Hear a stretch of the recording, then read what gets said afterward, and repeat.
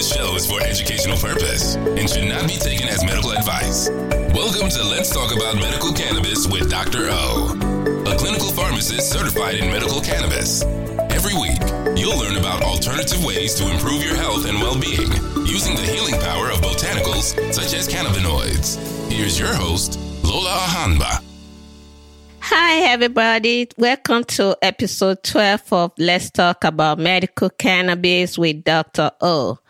Thank you for joining me again today. I'm glad you are here. For those of you that don't know me, I'm Lola Ahamba. Everybody calls me Dr. O. I'm a clinical pharmacist certified in medical cannabis. Today we'll be looking into the role of cannabinoid in the management of Parkinson disease. Thank you for joining me. Before I go on, this episode is sponsored by WCI Health. WCI Health, we sell high quality hemp-derived CBD. We have the topical, the oral, whatever you need concerning your CBD product, you can check us out. We are on WCI-health.com. For those people that do not want to use oral or any edibles cannabinoid product, you could try the cream or the balm that could help with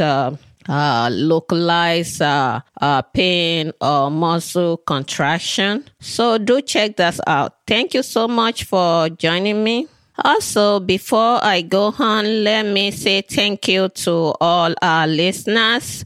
All our subscribers, I would like to say thank you for your support. And for those of our sponsors, Patreon sponsors, I am very appreciative of your financial support. If you would like to support the show, you can access all the information on our website, wci-health.com. You can access the subscription information. So on today's show, we will be looking into Parkinson disease. We will look at what might be the cause of it, the medication, the traditional pharmaceutics that is used in the management of the disease. And we will also look at the role of cannabinoid, in what way might cannabis be of help to people going through this disease. So what is Parkinson disease? Parkinson disease is a progressive degenerative disorder of the central nervous system. So it's a nervous system condition. It affects the system that controls movement. So when you talk of Parkinson disease, the first thing that comes to your mind is movement. Generally, it normally starts slowly, and it's the tremors, the movement is barely noticeable in some patients. The tremor starts from around your hands area. That's where it normally starts from. So apart from the tremor, patient also experience stiffness.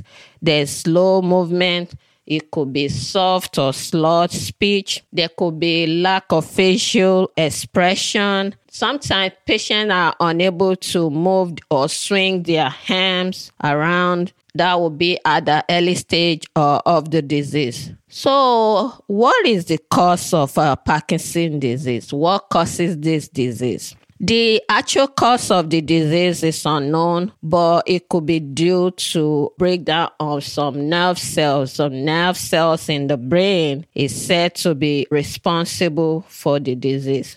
It can be diagnosed by at least two of the following symptoms. When a patient is going through these listed symptoms, if you have two of them, that's one of the way it's diagnosed. So these symptoms that is used in the diagnosis are resting tremor. That means when you're sitting down, you're not moving, but your body is kind of moving. That's called resting tremor.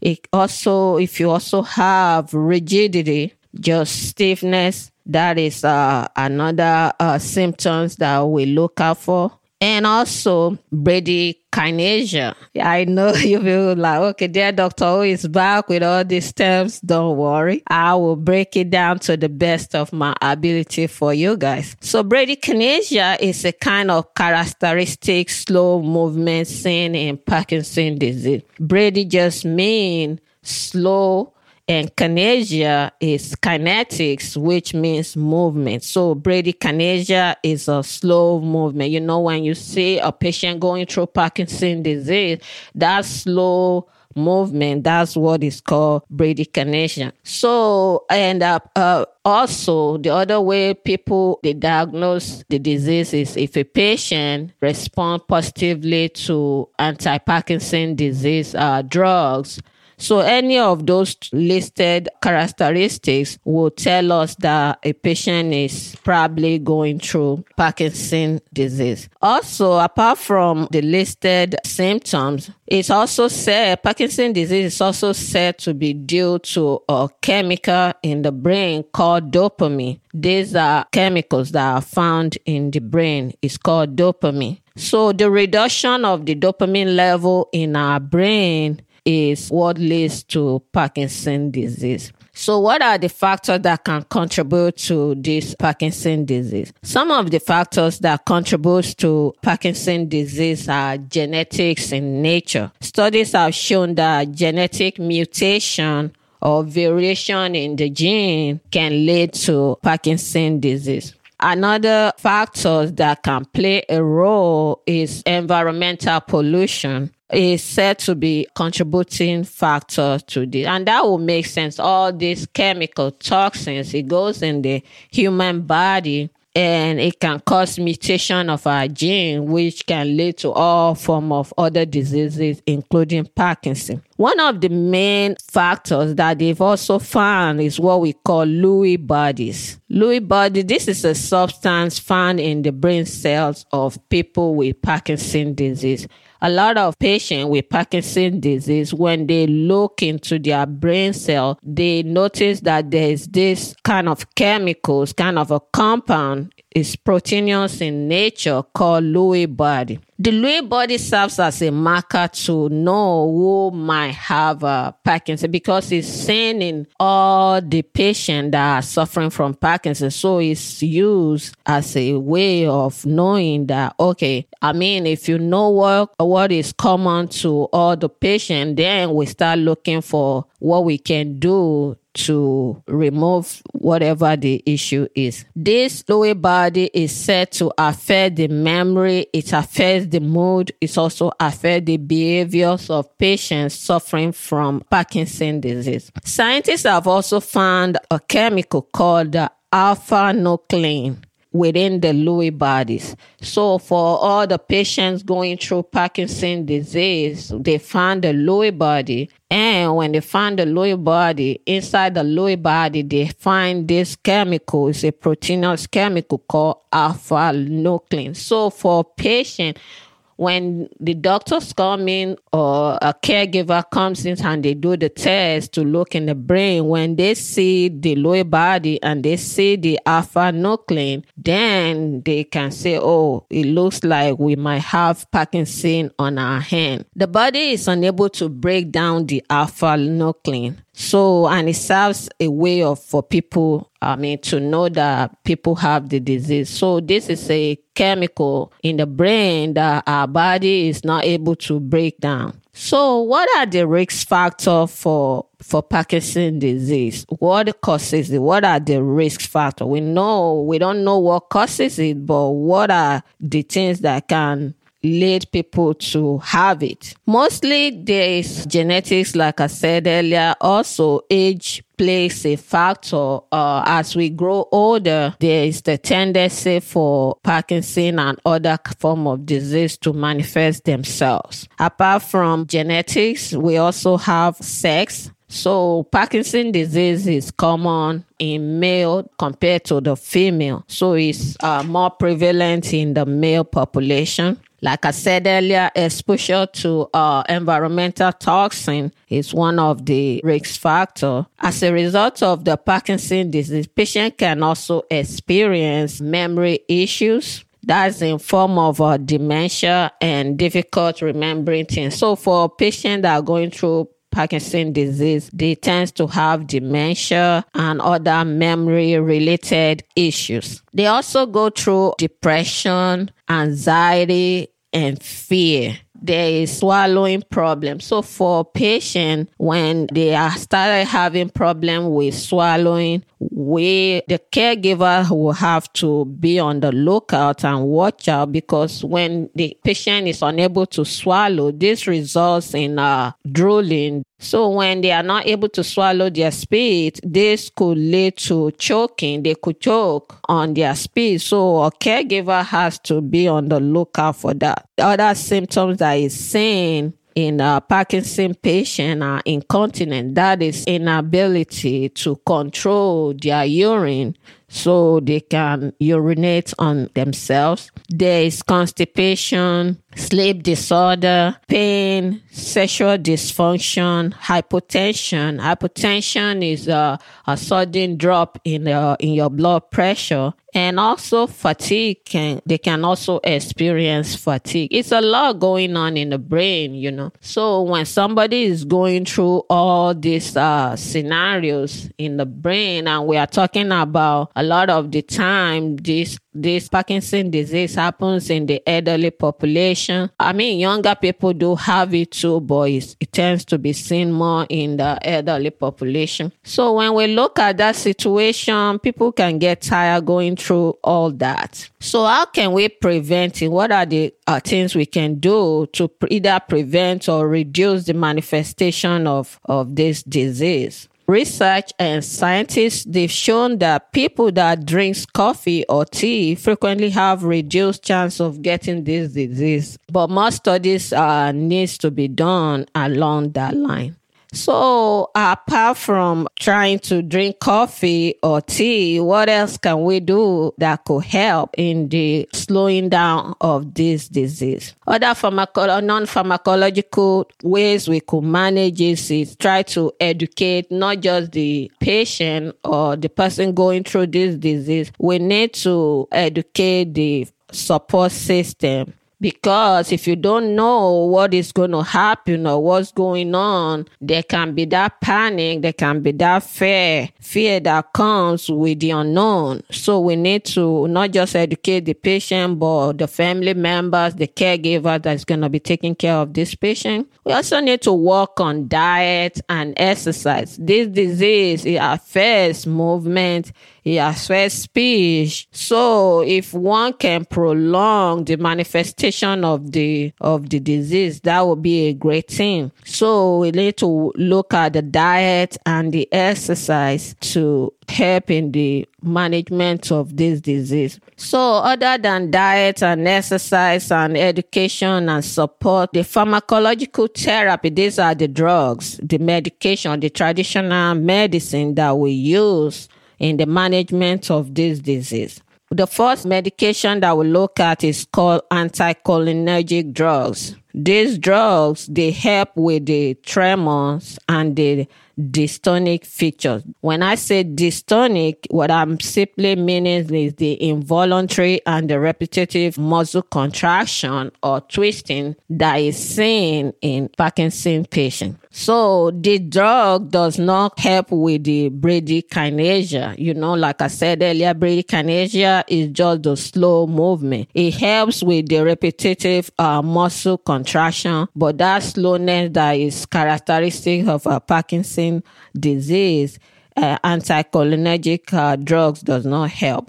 What are the side effects? For mild side effects, we have the dry mouth, the blurred vision, constipation, urinary retention. It can worsen BPH in patients. So, we already said that male population are more affected. So when we are using drugs, that is also going to affect their BPH. When I say BPH, that is benign prostatic hyperplasia, just prostate constriction. That's what that really means. So serious side effects of the anticholinergic drugs are memory loss. It could lead to sedation it could also lead to depression or anxiety. So when you look at the totality of the side effects of this class of drug, what comes to mind is the elderly population. These are some of the issues elderly populations are already going through. So these are the kind of drugs we don't necessarily want to use in the elderly population. Examples of anticholinergic is what we call benztropine or cogentin.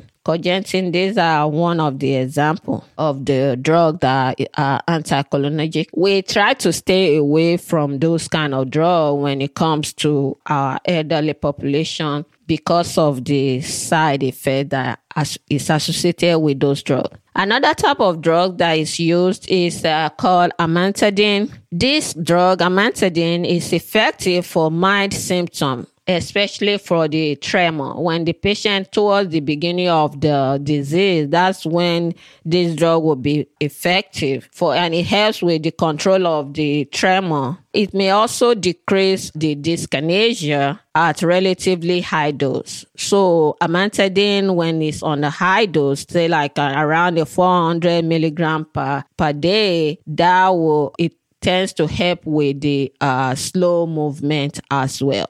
But the side effect that comes with amantadines are sedation, vivid dream, dry mouth, depression, hallucination. Patient could experience psychosis or confusion. So when this occurs, one needs to probably reduce the dose or look for an alternative. Also, dose should also be reduced in patients going through renal function or any patient that have kidney problem. They might want to reduce the dose or even try some other medication. One of the main drug, in fact, the main drug, when you think of Parkinson disease, you got to think of the levodopa, carbidopa. Those are the main drugs that are used in the management of this disease. Ultimately, all the Parkinson patients are going to be on some types of levodopa-based medication at one time of their life. This is the most effective drug. The levodopa drugs are the most effective drugs for Parkinson patients. The drug is a precursor of dopamine. So, like we said earlier, the body does not have, there's a decrease in dopamine level. That's part of what causes, in fact, that's one of the main causes of Parkinson. So, levodopa is a precursor of dopamine. It crosses the blood-brain barrier because people will say, okay, if we have low dopamine, we might as well just give patient dopamine straight up. But the problem is that the Parkinson disease, all the nerves we are trying to target is in the brain. And the brain is lipid bilayer. There's a lipid level in the brain. The Parkinson drug, like dopamine, they are not able to cross the blood-brain barrier. When you say the blood-brain barrier, that's the part of the brain that covers the brain, protects the brain from our regular environment. And brain is, of course, we all know how important and very delicate the brain is. So we cannot just allow anything just run in and run out like that. So the blood-brain barrier is what prevents any Tom, Dick, and Harry just jumping in the brain and coming out. So the dopamine is not able to move straight into the brain. But the liver, the L part of the dopamine, that helps. It has this kind of more lipophilic. We call it lipophilic. What that means is that it's more of a lipid. It's like oil and water. If you're trying to move something into an oily environment, you'll use something that has oil in it. If you try to get water into where you want oil to be, it's going to be difficult for a water-soluble compound to move into oil. So what you're going to do is you're going to need to package your water in an oily environment for you to be able to move it successfully. It's just like a capsule. You can put your water in a capsule and use the outside layer of the capsule, wrap it up in the oil, so that is able to transport your water into where water is not allowed. That's the same sense that is used here. The levodopa is a precursor of dopamine, because levodopa can cross the blood-brain barrier while dopamine is unable to. So for drugs that are just dopamine based, they are not going to be as effective as in a drug like levodopa that can cross that blood-brain barrier. So by crossing into the brain, levodopa is able to get more medication into the brain. So that's why the drug is very, very effective. The carbidopa part of it, for people that have maybe a family member that is going through Parkinson's disease, you'll see they will have a levodopa, carbidopa. The carbidopa part of the drug, it always helps in the movement, not just movement of the levodopa, but also reduce the side effect. So because dopamine is unable to move into the brain, when it stays outside the brain, it causes a lot of side effects. So when we add carbidopa to levodopa, it not just assists in the movement of levodopa into the brain by preventing chemicals from destroying the drug, it also helps to reduce side effects. So what are the side effects that is seen with levodopa, carbidopa-based medication? One of the side effects that is seen is what we call end-of-dose wearing off, or peak dose dyskinesia. This is due to short half-life of the drug. The levodopa drug, the longer it stays how long it stays in your body is about 1 hour. So when it wears out in the body, it gives that end of dose wearing off. So what happens is that you start seeing the symptoms more in the patient. Just like when you use your medication, you feel fine. As soon as the medication, say like a pain medication, as soon as it wears out, you start experiencing pain again. So in the case of this levodopa, it doesn't take long in the body for it to start working. And the other part, the peak dose dyskinesia, that involuntary movement, that part is where when you initially take your dose, is concentrated in the body because it's so much medication at that particular time. You have a lot of movement. It's like you drink a very strong coffee. As soon as you drink your coffee, you have this rush of energy. That's the peak dose. That's what the best way to explain that. So how can we prevent this from happening? One of the ways we could reduce the dyskinesia part of it is to use the extended release form. When we use the extended release form of the drug, it doesn't just push the whole drug in the body at one time. It slowly releases it to the body, the drug, so you don't have that peak dose involuntary movement. And also for the end of dose for the drug wearing off, other ways that we could do that is to use the sustained release for muscle contraction. And we also use the sustained release formulation to control the muscle contraction, or we can use baclofen or Botox. So those are the ways we could control the side effect that we see in the levodopa, carbidopa type of medication. Also, we can also use the patches.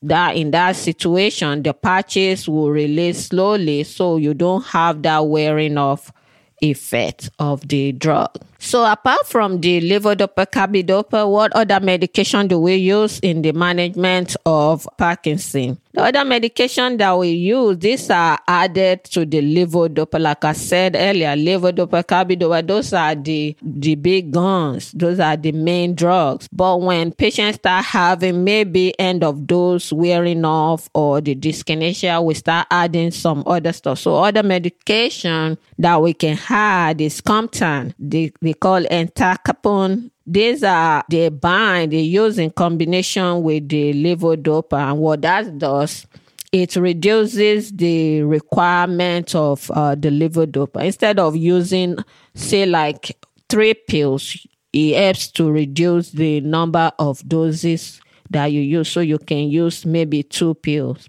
And it also helps with the off time. The off time, like wearing off, it helps with that. It helps the drug to stay longer in the body. It increases the half-life of the drug, and it also helps avoiding the wearing off of the drug. So apart from Comtan, other drugs that we use are called dopamine agonists. When you say agonist, it's just like a form of dopamine. But like I said earlier, dopamine, when we give dopamine, is a base drug, because they have limited transition into the brain, is not really as effective, but we still use it as an add-on. Examples of the dopamine agonist are the Mirapes, and that is pramiprazole, the Requip, or the Nupro. These are dopamine agonists. These drugs are used in patients that are having a worsening condition. Either they are having worsening situation, or their condition is fluctuating, or they are not responding to the levodopa medication. So when a patient is not responding to treatment, we begin to add the dopamine agonists like the Mirapes, the Requip, the Nupro, to help to have like kind of addition to the drug. So what are the side effects of the dopamine agonist? We can have a nausea and vomiting. We can have what we call postural hypotension. Postural hypotension is when you're sitting down and you try to stand up. Basically, your blood pressure suddenly drop. And when blood pressure suddenly drop like that, the person can have what we call a syncope, which means they can faint and fall. And we're talking about most time elderly population. So what we do is we have to reevaluate to make sure the drug is ideal to be added to levodopa for that particular patient. Apart from the postural hypotension, you can also see confusion, sedation, lower extremities edema, which basically what that means is the water is gathering on the lower part of the body, like the feet, on your feet. So this one, when we start seeing edema, water in the feet, gathering in the feet, we have to be careful, especially for patients with heart failure patient, because they have the tendency to have edema too. So we have to be careful about that. We can also see the issue of psychosis and sleep attack, and could worsen the dyskinesia with levodopa. So for the pharmaceutical management of the disease, after giving patient the drug, how do we know if it's working, if it's not working? How do we evaluate the outcome of the medication? What we really have to do is involve the patient and the caregiver to participate in the treatment. We need to encourage the family members and the patient to record time and duration of the on and the off period. Because like I said, the drug wears out. So when they know this is when my drug wears out, then you can add another medication to help. Or if this is the time they have the peak where they're experiencing shaking, we can probably reduce the medication. So it has to be all hands on deck when we are dealing with this drug and managing the disease. Some of the symptoms are individualized. They are what one person is experiencing, another patient might not experience it. So treatment for each patient is different. So the other way we evaluate the situation is make sure we look into other medication that the patient might be taking. When we look at the other medication the patient is taking, we try to stop any medicine that is maybe not necessary for the patient, but is worsening the side effect of the Parkinson disease drug. So we might have to stop or reduce some other medication the patient might be taking. So after we have tried exercise, we have tried traditional pharmaceutics, and our patient is still having problem. In what way can cannabis be of help? How can cannabis help Parkinson patient? For many years, people with Parkinson disease have been praising cannabis for its ability to reduce tremor, which is one of the major symptoms of the disease. So many patients that have tried cannabinoid-based products, they have testified to the fact that the drug, the plants, cannabinoid botanicals have helped them with the movement, the shaking, the tremor that comes with this disease. Also, before the prohibition back in the 19th century, healthcare provider doctors, they used to make the cannabis tincture and sell it to their patient to help manage and control trembling. So back in the days before cannabis was prohibited, doctors' offices, they put together compound this cannabis-based tinctures and oil and sell it to patients to use to help in the control of trembling. Studies also show that cannabinoid can improve movement and coordination in patients with Parkinson's disease.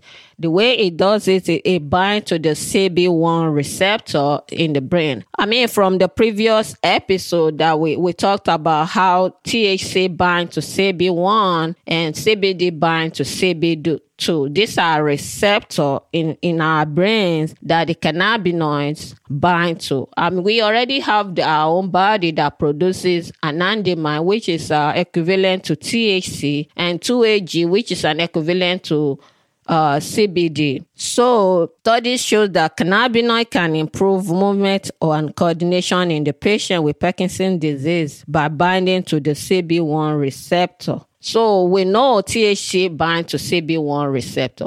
And we also know that CBD binds to the CB2 receptor, but it selectively binds to CB1 receptor. So CBD can bind to CB1. It can also bind to CB2. So these cannabinoids have been shown to help with movement associated with Parkinson's disease. Studies have also shown that neuroprotective properties of cannabis may help brain cell death and prevent buildup of neurotoxin. Yes, evidence has shown that cannabis have properties to protect the brain. They call it neuroprotective properties.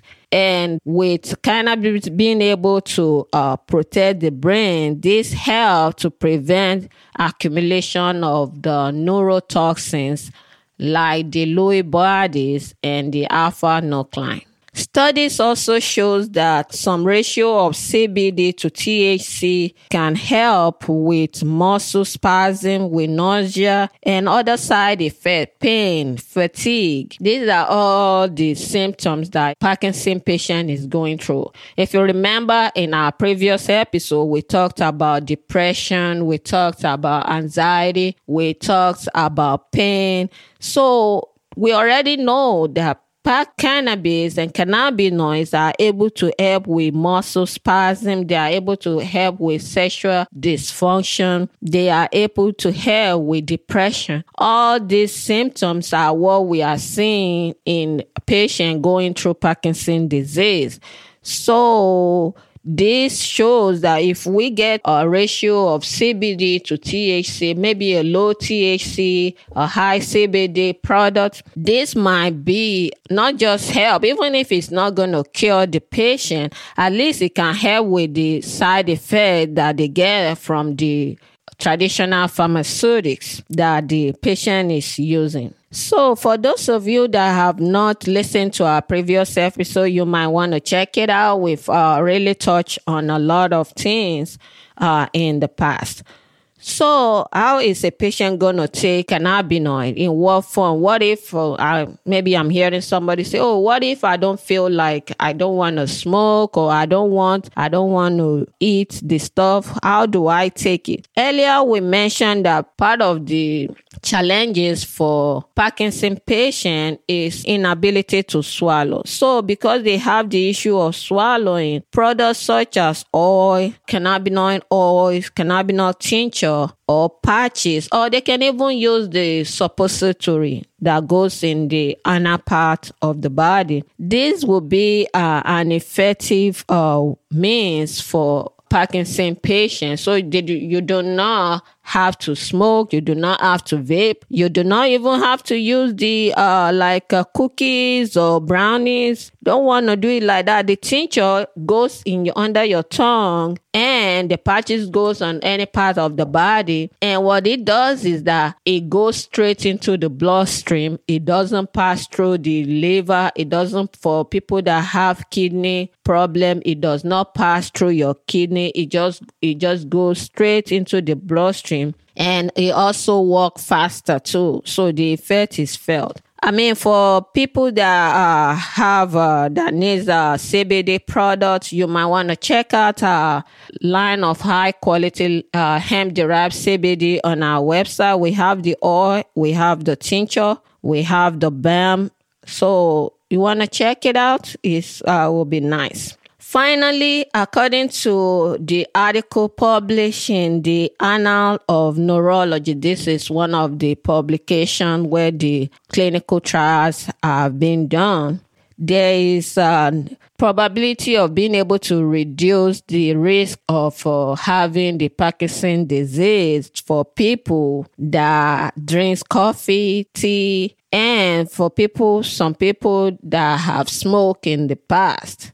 They say this reduces the risk of developing the disease. Basically, it increases our risk of not having the disease. I guess a lot of us, there's hope for us, because I'm sure at least all of us have at least tried either coffee or tea, even if we don't smoke.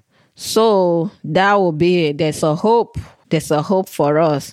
So that's our show for today. Thank you guys for hanging out with me again today. Please leave a review. I'm asking you guys to leave a review on your listening platforms. By this review, we are able to see how we are doing, if we are doing anything right, or if we need to improve on any. And it also gives me motivation to know that I have people that I'm impacting live and that you want me to continue the show. One of those reviews that we got from one of our listeners, Nikki left this review for us to say, first off, I've always loved listening to your podcast because you know just the right thing to say and you make podcasting seem so effortless.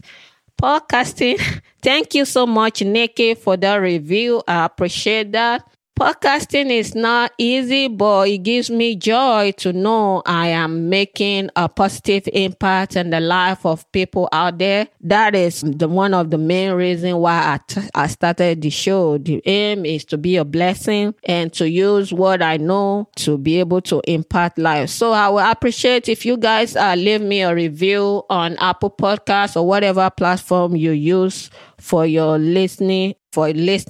Also, you can also follow me on Twitter at WCI Health. I'm on Twitter at WCI and on Instagram at WCI Health 19. Until next time, please be safe out there. Follow the scientists. Wash your hand. COVID is still out there.